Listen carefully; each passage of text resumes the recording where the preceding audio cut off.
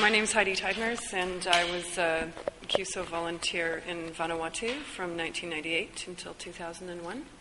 And I had the great privilege of working with an organization called the Vanuatu Cultural Center, which is quite a remarkable institution within the Pacific region. The project that I was attached to was called the Vanuatu Young People's Project, which was a research and advocacy project mainly focusing on young people in some of the urban settlement areas.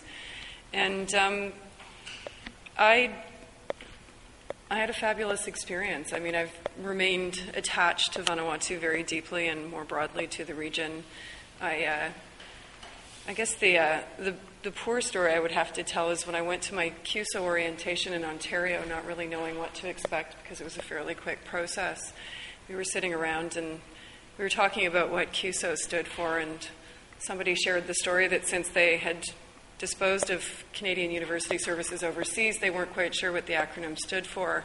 So somebody jokingly said, a former CUSO said, well, I think it stands for Capture Your Spouse Overseas, and I was mortified. I thought, I didn't sign up for that imperialist, colonial kind of perspective. That's not why I'm heading there. And lo and behold, I met the love of my life and continued to have family and children and so on who are all from Vanuatu and feel very much part of that place as well. So the relationship continues.